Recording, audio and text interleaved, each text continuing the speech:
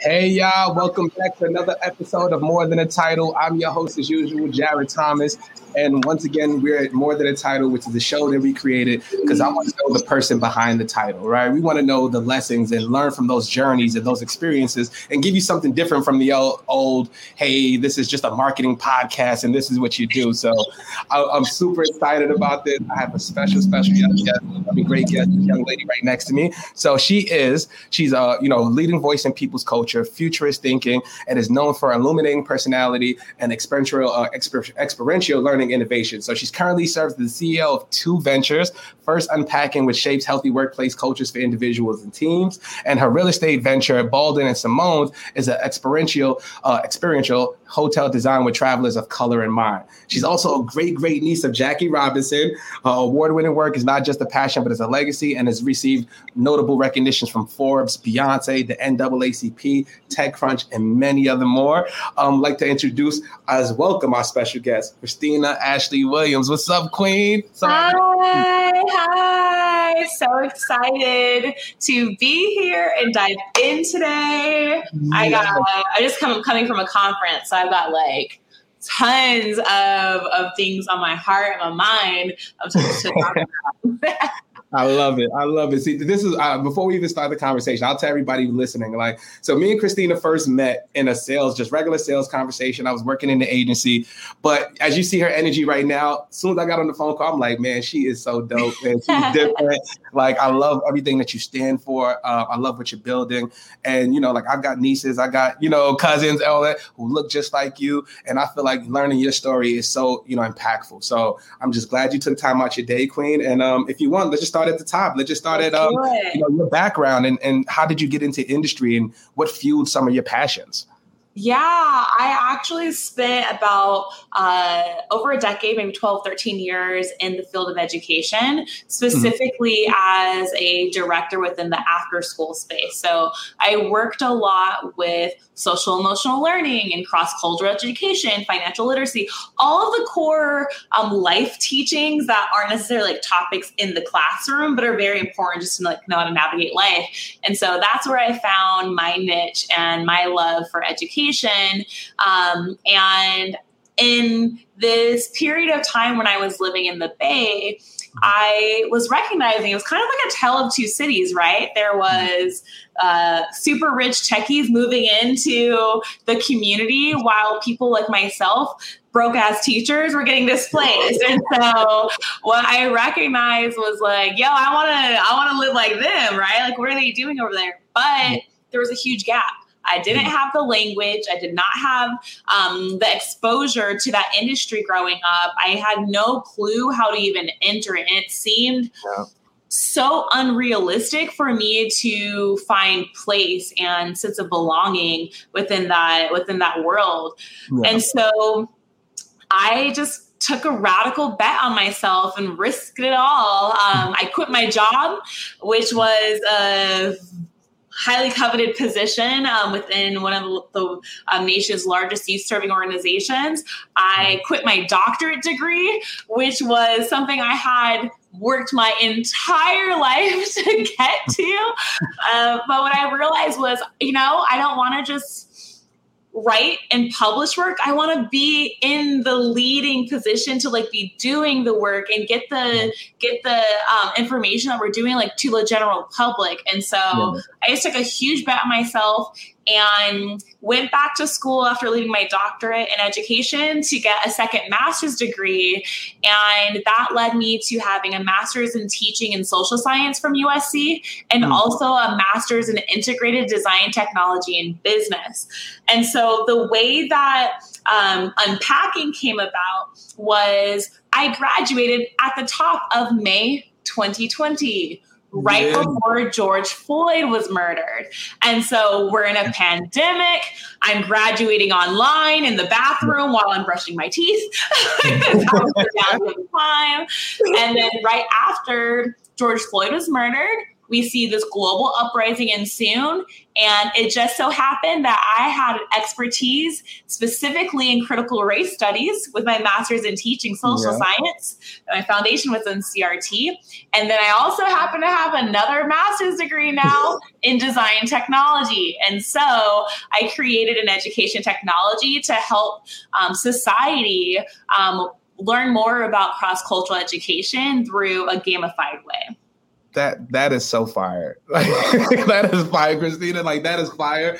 Like, what I took away from that, aside from, the amazing story and your educational journey and what you've been able to do and betting on yourself, but like the fact that you just took the leap of faith, right? Yeah. That's what's inspiring to me, right? Like, especially for our community, right? Like, a lot of people get like one thing people ask me is like, Jared, how are you so able to be so damn authentic online and stuff like that? How are you wearing the hat and the hoodie?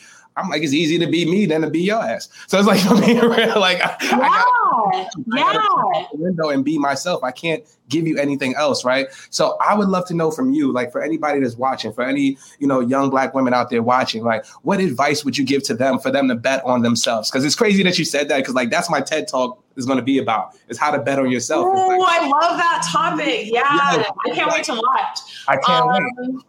Okay, so couple of things. Arlen Hamilton always says, if you have to show up as you, so the people that are looking for you can find you. Exactly. Right? If you're faking the funk and you're trying to be something else or pretending to be something else, the folk that actually need to see you are going to miss you. And you also may miss opportunities that were meant for you because you were living in your truth. Yeah.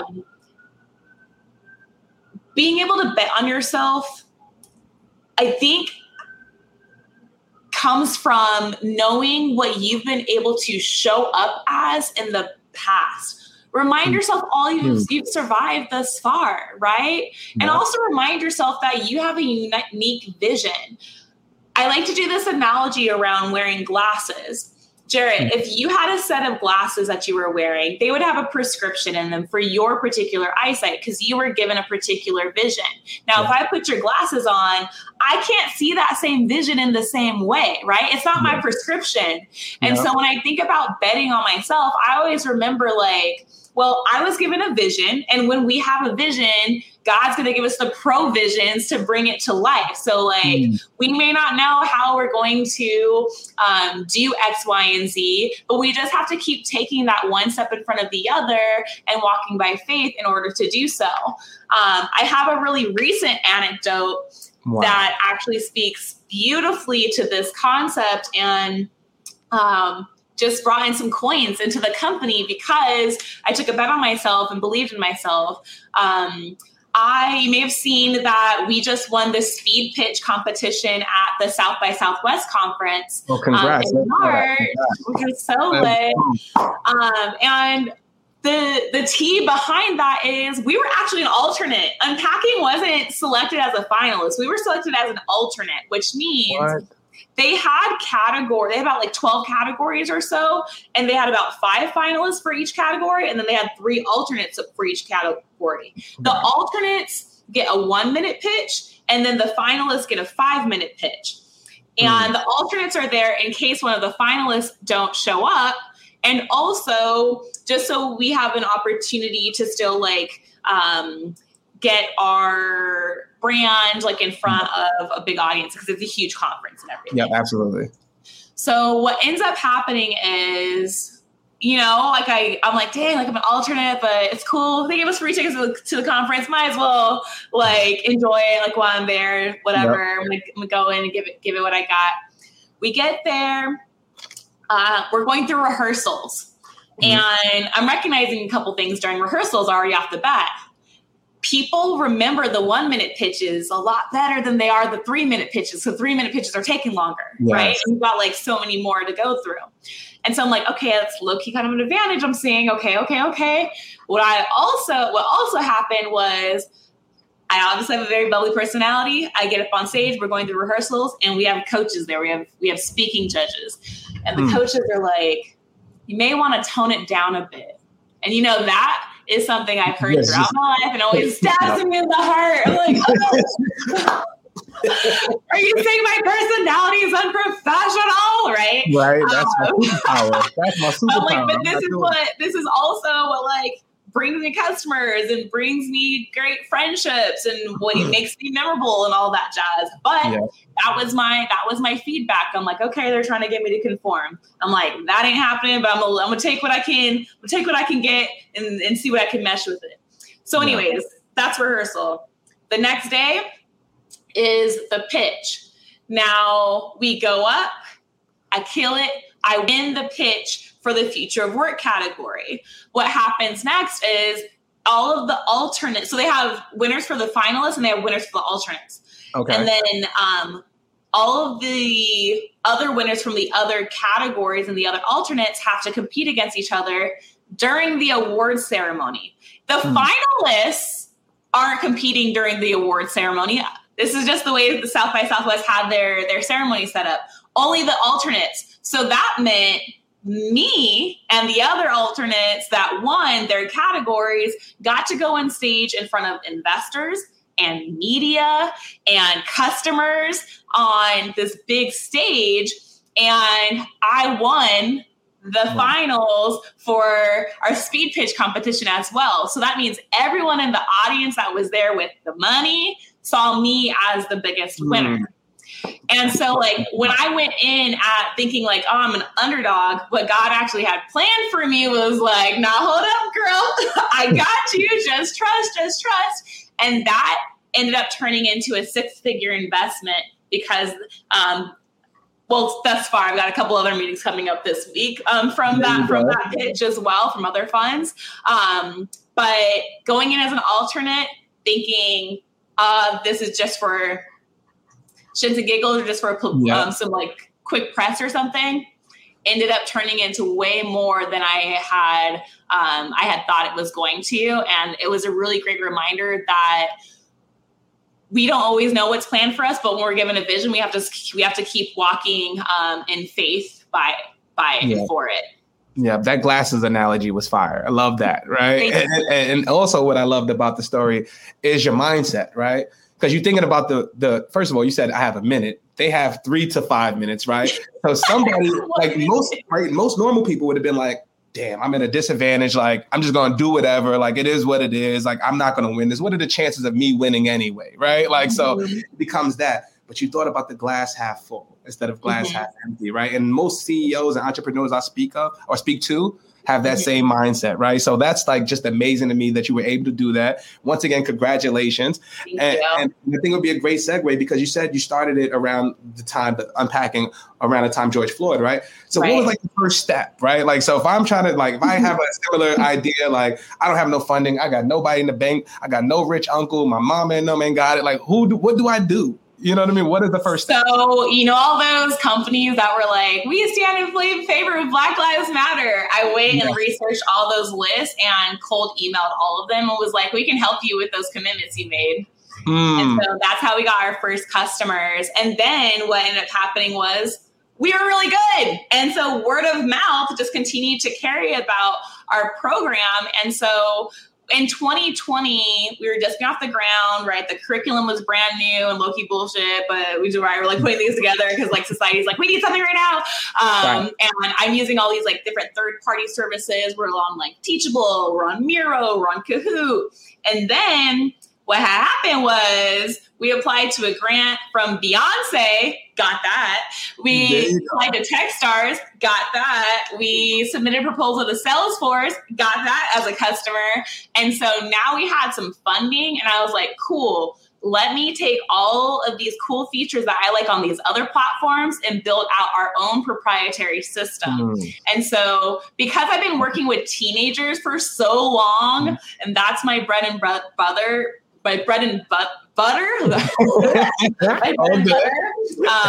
speak teen fluently. I knew that if we were going to do anything with learning, it had to be experiential. It had to be gamified. And so I just applied those same concepts to adult learning. And so we built out Unpack. We were able to build our own platform in 2021 because of the funding that we now had.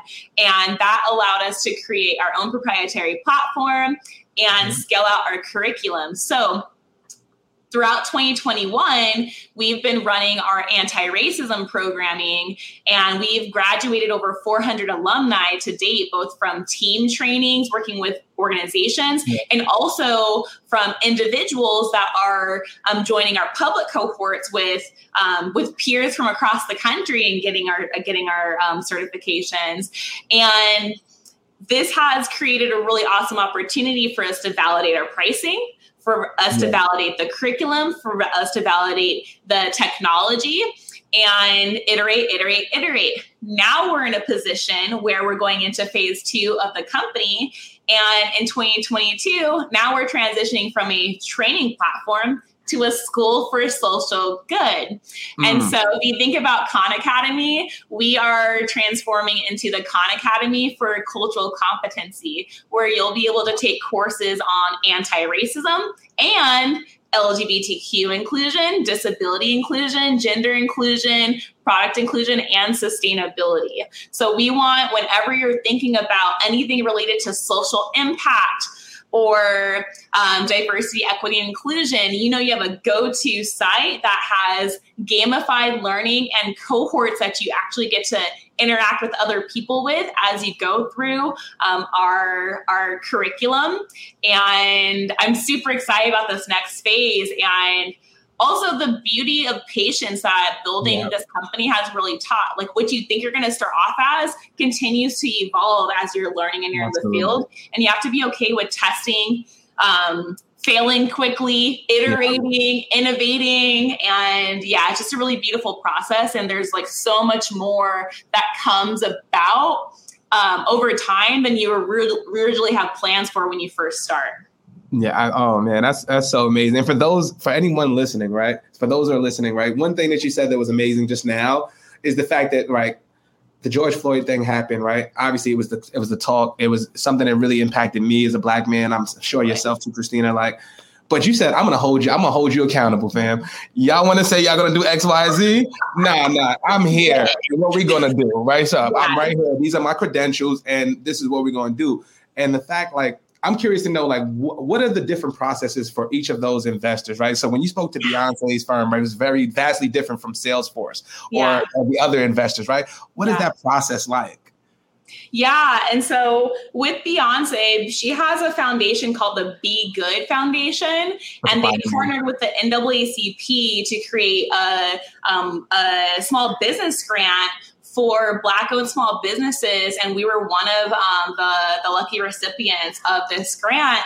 And so just being really diligent about applying to as many funding opportunities as possible, you're going to get no's and you're going to get yeses. For example, I just told you I just won the whole speed pitch at South by Southwest, but I also had just applied to another pitch competition at a huge ed tech company and got denied. I didn't even get selected. So it's like, you don't know like who's going to be reviewing or what the criteria is going to be. And it's like, you have to like put your name in as many hats as possible because it's a numbers game at the end of the day. Absolutely. Right? Yeah. And then as far as investing goes, it's also something that takes a long time, and like you learn a lot in the process as well, because it's about finding your industry niche. It's about finding your cultural niche if you're looking for folk that also understand your identity and lived experience in the process. And it's also thinking outside of the box, right? So for example, we're an education technology company. However, we're servicing tons of different industries. We're serving the entertainment industry, the healthcare industry, the hospitality industry, the technology industry, etc. So like we can apply to many different funds that serve other specific industries, and we're able to say, hey, we're helping to improve business relations or organizational cultures within these ecosystems, and this is how we plan to do so.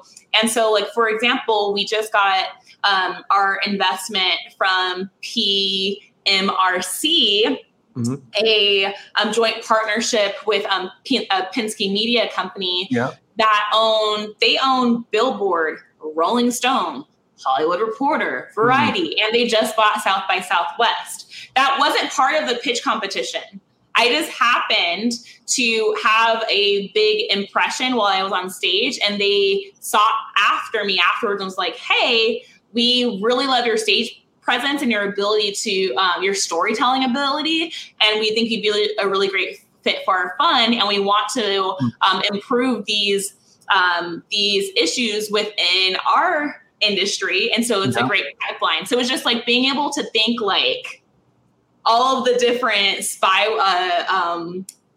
what's the pinwheel? Yeah. Like, all the different right word. Yeah. But you're inspiring me right now by saying all this. Like Kristina, you are super dope. So my thing is, like, if I was a CEO, if I had all this investment, right? One thing that would scare the hell out of me is like, where do I put the money? Right? Making the right decisions, right? Yeah. So what advice would you give to somebody else who may be in a similar situation that got grant money or that's got funding? Like, how do you make sure that you're putting the right partners in place, that you hire the right staff, that you go to the right developers for your tech, right? Yeah. Like, how do you vet all those things? That's a really good thing. I think word of mouth is key. I'm seeing some really interesting plays as far as talent development, talent sharing, which I'll speak to right next. Cool. So as far as starting off a business, I'm not a technical founder. I am a visionary. Okay. I'm design, I'm creative, I'm business strategy. That's me, but like coding, not my jam. And also as a CEO, it doesn't have to be, it's not supposed to be. That's why you hire people. Like the CEO's job is to get money and to scale a business. Like my job is not to be sitting there and coding. If I were a technical founder, it would be, but that's not my ministry. So what I was able to do was bring on a development studio who I was actually familiar with. I knew them during grad school, and I was able to outsource not only the engineering, but like the project management that comes with the development studio. So they gave me a project manager, and they have engineers that are working on my product. And so they've been able to build out my whole beta product over this past year. And now I've got a fully functioning learning now I am a Black woman that owns learning management software. I am a Black woman that owns technology software. Say one more time, Kristina. Say one more time. You're a Black woman. I'm a Black woman that owns technology software, and that shit is lit. Like it's fire. Like that's what I'm talking about. Asked me if that was going to be a truth of mine 5 years ago, 10 years ago, I'd have been like, "What are you talking about? That's not the world that I'm in." But it can be, and so. Outsourcing technology development when you're an earlier company is the way that I did it, and that I think is the most financially feasible if you're building out hardware or software. This is why, because salaries for one employee is over 6 figures.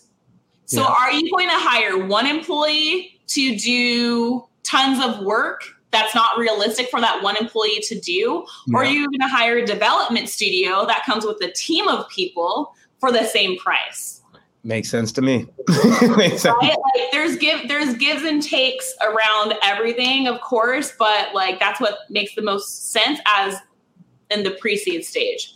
And when I first started fundraising, and I'm talking 2 years ago, so 2020, you would hear a lot of VCs saying some like old guard. Like when I say old guard, I mean like white stuff that's been passed down and like doesn't make sense for most access to resources, and especially if you're coming from marginalized demographics. Like just ask one of your buddies from school to what? No. So like when I first started, I used to be critiqued on like, well, why don't you have an internal tech team, or why don't you have a CTO, or da-da-da-da? And I'm like, you got CTO money? Because that's why I'm talking to you right now. So I can bring on those people. So, but now I'm seeing a different conversation, and like people aren't like, now it's more normalized. So like just within the last 2 years, it's more normalized to be able to outsource your tech team as a viable. Yeah, building in the house. A lot of time on that. Sorry. No, you're good. Okay, so with that, and I can go over if you want. By the way, just I'm cool too. I can go a couple. Gotcha. So tech team outsourced. Now I'm in a position where I'm raising for our seed round. So we've had pre-seed funding coming in thus far, meaning anything that's under $1 million, right? So we're getting check sizes that are like 100K, 150K. 200, 250K. Yeah. Now, when you get to your seed, you're not talking about 1, 2, 3, 4, maybe sometimes 5 million, depending on what sector you're in. Yeah. So the funding that we're raising now will be funding that we can bring on our internal team, our internal tech team. And I do have the funds to be able to pay salaries that are my thing is like, I want to make sure that I can guarantee at least 2 years salary for a hire. Like, I don't want to hire them knowing I can only pay them for 1 year. I want to already have it in the bank, and the revenue is going to just exceed what we already have in the bank. You know what I mean? Yep. So true. So that the other piece of advice around hiring, I would definitely say is hire contractors to do additional work. My dev studio contracted, but also additional employees, whether it's for marketing, whether it's for sales, operations, whatever you need, an assistant. There's tons of contract opportunities. But when you're thinking about even bringing on people full time, my biggest suggestion is doing quarterly contracts. So if you can have extended contracts, what have you. If you have contract workers and you have a 3-month contract with them, it's kind of a 3-month probationary period with them as well. It gives you time to see if they are meshing well with your organizational culture, if they're producing to the caliber that you want. And then at the end of that contract, you're able to be like, sayonara if they didn't fit what you were looking for, or you're able to be like, hey, we'd actually like to bring you on for a longer time. Like, we'd actually like to offer you this full-time role. And you've given yourself an opportunity to actually see how they show up without being in a longer-term commitment to them right off the bat, if that makes sense. I also feel the same way around getting co-founders. Like, if you don't already know the person, having people work with you first before just offering a co-founder position, because there's a lot of like legal ramifications if personalities aren't a good fit, and you need time just to like feel things out and also see how people, you can like them, but are they a good producer? Or they're a good producer, but do you like them? Right? There's there's a level you have to consider. Yeah. So I would love to know too, because like I said, like I'm getting inspired every time you say something. Like, real talk. I don't like to kiss butt or anything like that. Like, you're a real one. So like, when it comes down to it, like, where do you see yourself in 5 to 10 years, right? And also I want to know, like, what made you, or what gave you the courage to be your authentic self at all times, right? Like, because me and you are cut from that same cloth, right? It's like when I first met you, I thought the same thing. You were like, yo, what's up? I'm like, hey, what's up? I'm like, yo, this is dope. But like, where did you get that from, right? Was it like, well, was there a time where you couldn't be that and you were like, I'm just not doing that no more? Right. Gosh, I mean, When a lot of the organizations were making the public statements around standing in solidarity with Black Lives Matter, a lot of their internal employees were like, no, you don't. And like, I really felt that. Because throughout my career, but also just throughout my life, I have been policed because of my hair. I mean, I have at least 3 stories of supervisors asking me to change my hair at work. Yeah. Yep. Same. I had to cut my hair. That's why I'm wearing the fitted now. I'm like, raised down my back. I'm like, oh, damn it. You know what I mean? It's like, dang, for real? Or sexual harassment happening at work, but also these things happening at school too. Like, whether it's in undergrad or in grad school, I definitely felt out of place in my elementary and like middle school, and at points in high school as well, because of the different environments that I lived in. And I went to 3 high schools in 3 states. So again, influence on like why I'm such a cross-cultural education advocate, because I grew up being around a bunch of different cultures. And what I identified was that the experience of trying to not just talk or walk in a certain way, but identifying like what is belonging and like what is identity in different environments, because it changes just by the zip code that you're in, or like the room that you enter. Totally. Yeah. And so like when I think about where I'm at now as a 33-year-old woman, it's, am I going to keep trying to contort myself to fit into a box? Or like, am I going to relieve myself of some anxiety and fullness? And it really took a lot of work through of anxiety and depression. It took a lot of like getting through it to recognize like, oh shoot, like my belonging is in me. Like I'm where I belong. It's not like I'm going to a certain place to find belonging. Like I am said place.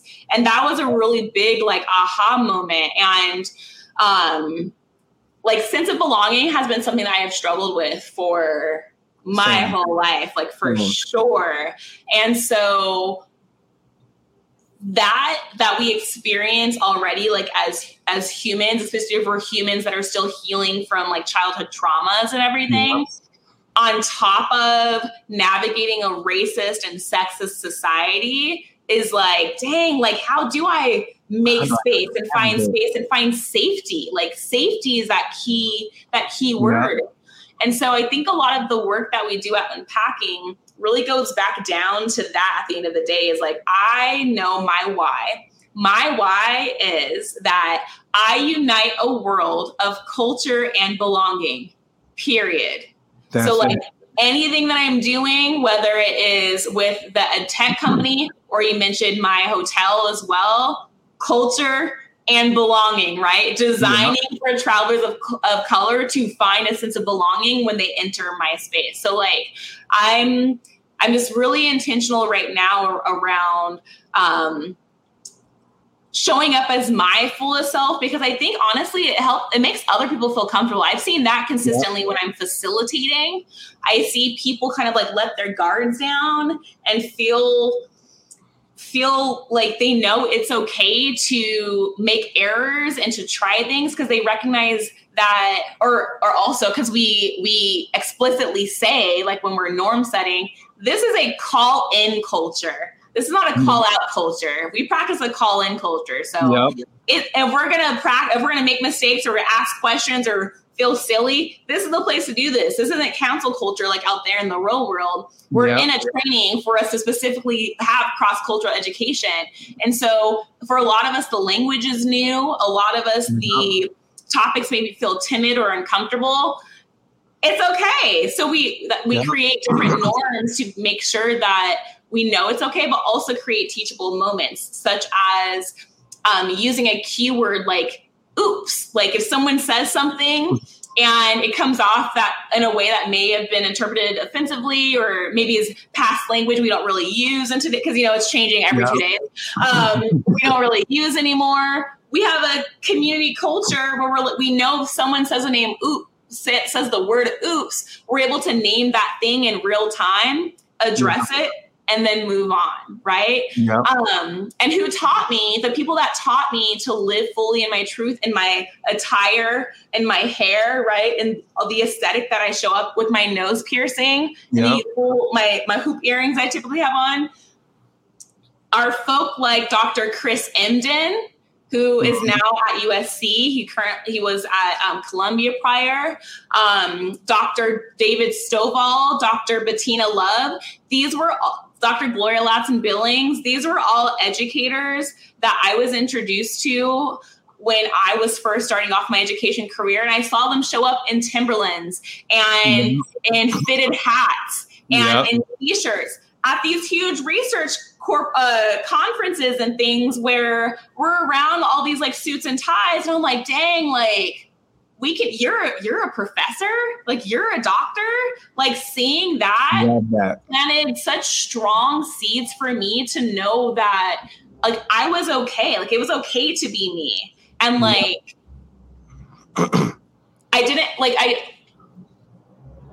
I was going to find a world that like I had to just keep showing up and be great. That's it. Like, that's so real. Because that carries more weight than anything else. Like, and I think there's a component there too. It's like you kind of create your privilege.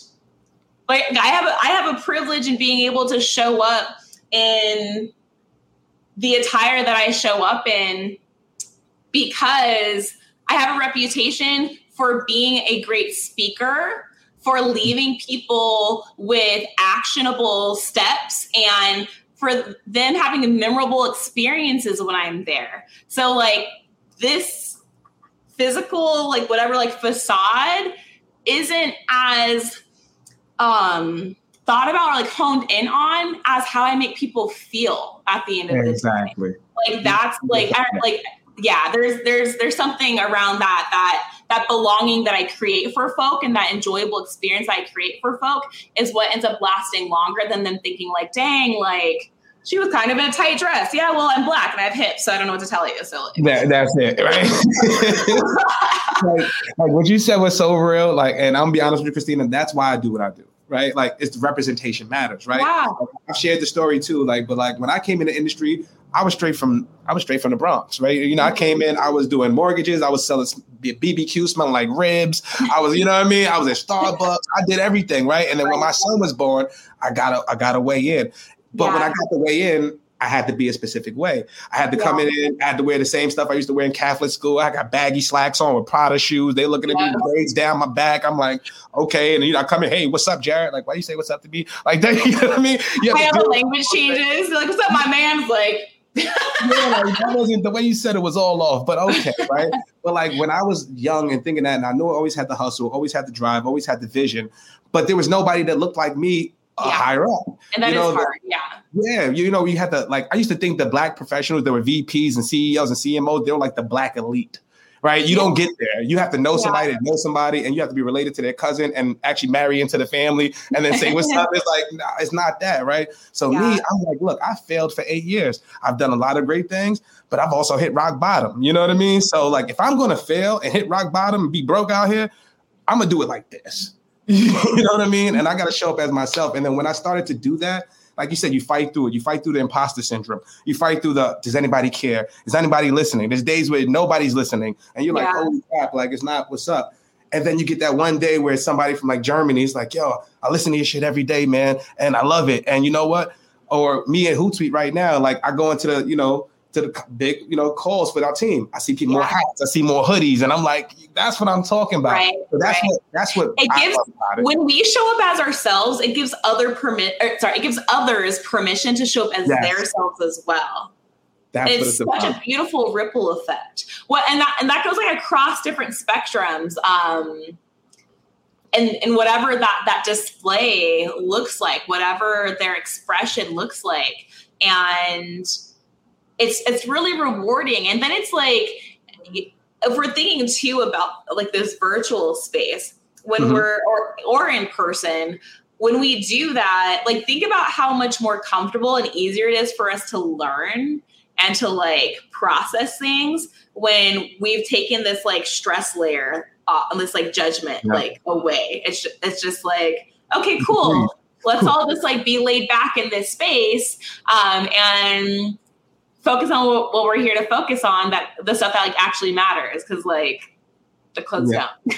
Exactly. And I'm telling you, it works. Like I show up in meetings like this. It could be a meeting with the CEO. I'm showing up like this, right? Because I know the value I'm going to bring in that meeting or whatever conversation we're having, and I don't have to second guess myself. And when you have that, it's just like, not having to second guess. You know what I mean? Like, and also our language, right? So like, look, the code switching that occurs, and code switching happens in all sorts of forms, right? We code switch when we're talking to our parents compared to when we're talking to our friends, compared to we're talking to our boss, compared to we're talking to partner, lover, or something, like whatever. Like there's different language that we have. There's different keywords that we're using. There's different influxes on our tone, and like words have different meaning in different contexts as well, right? Like bitch mean maybe one thing in one setting and bitch maybe something else in another setting, right? Like it depends who you're talking to at what place in time. And like, I'm really big on emphasizing like environment and like, cause things carry different meaning and they only have meaning because we give it meaning, right? Yeah. Everything is a symbol, whether it's a word or it is an inanimate object, like they're symbols and they only hold weight because we've placed value on it or taken value away from it as well. So real. And then Kristina, I feel like I can talk to you forever. Like, and for everybody watching, I just want everybody to know this is like our second conversation, right? So if you understand like how we're so open like that, it just feels like old friends talking because it's just two real people having a conversation. And this is exactly what I wanted to have the podcast for. And I just want to let you know, Kristina, like I'm rooting for you. I'm sure everybody who's heard this conversation is rooting for you. Like you are incredibly dope. Like I want to see you win. I want to see you on the Forbes, the entrepreneur magazines and all that. And you're going to manifest it, but you're putting in the work. So that's what matters, you know? So thank you for taking time out your schedule, like just to rock with me and just to share game. And like, I really appreciate it. Absolutely, Jay. I appreciate you thinking of me and having me. And like, one thing I want to leave everyone with is, you know, in that transition time for me of leaving education and entering tech, I was figuring things out, right? Like I told you, I quit my job, I quit school, all of that. I slept in my car for a couple of months while I was figuring shit out, y'all. And now I'm one of the 0.2% of Black women that have raised venture capital funding just a couple of years later. So like, don't be afraid of betting on yourself. Do it. You got it. You're not given a vision for you to sleep on it. You're supposed to die with your memories, not with your dreams. So like, go hard and just remember that people will believe in you when you believe in you. So I believe in you. Oh man, that was bars. You dropped over some bars. But thank you so much, Kristina, and everybody who's watching all the comments. Thank you, y'all. You know I love y'all for free. Next, we actually got another one this week with Walter Gear for episode 5. So he's a bad brother. He's one of the biggest executive creative directors in the advertising space. So he's interviewed, you know, Mark Pritchard, CMO Procter & Gamble, you know, Gary Vee, you name him. And he's somebody that I aspire to be. So to have the brother come on and we're going to talk shop. We're going to be on IG. We're going to have some fun. So we'll see you guys Wednesday at 9:00. Kristina, once again, thank you so much, Queen. And yeah, I'm coming to the A too. So I got to holler at you. I'm moving to the A. Please do. Got lunch on me just off the love. And I appreciate you. All right. Great to see you guys next week. And bye, everybody.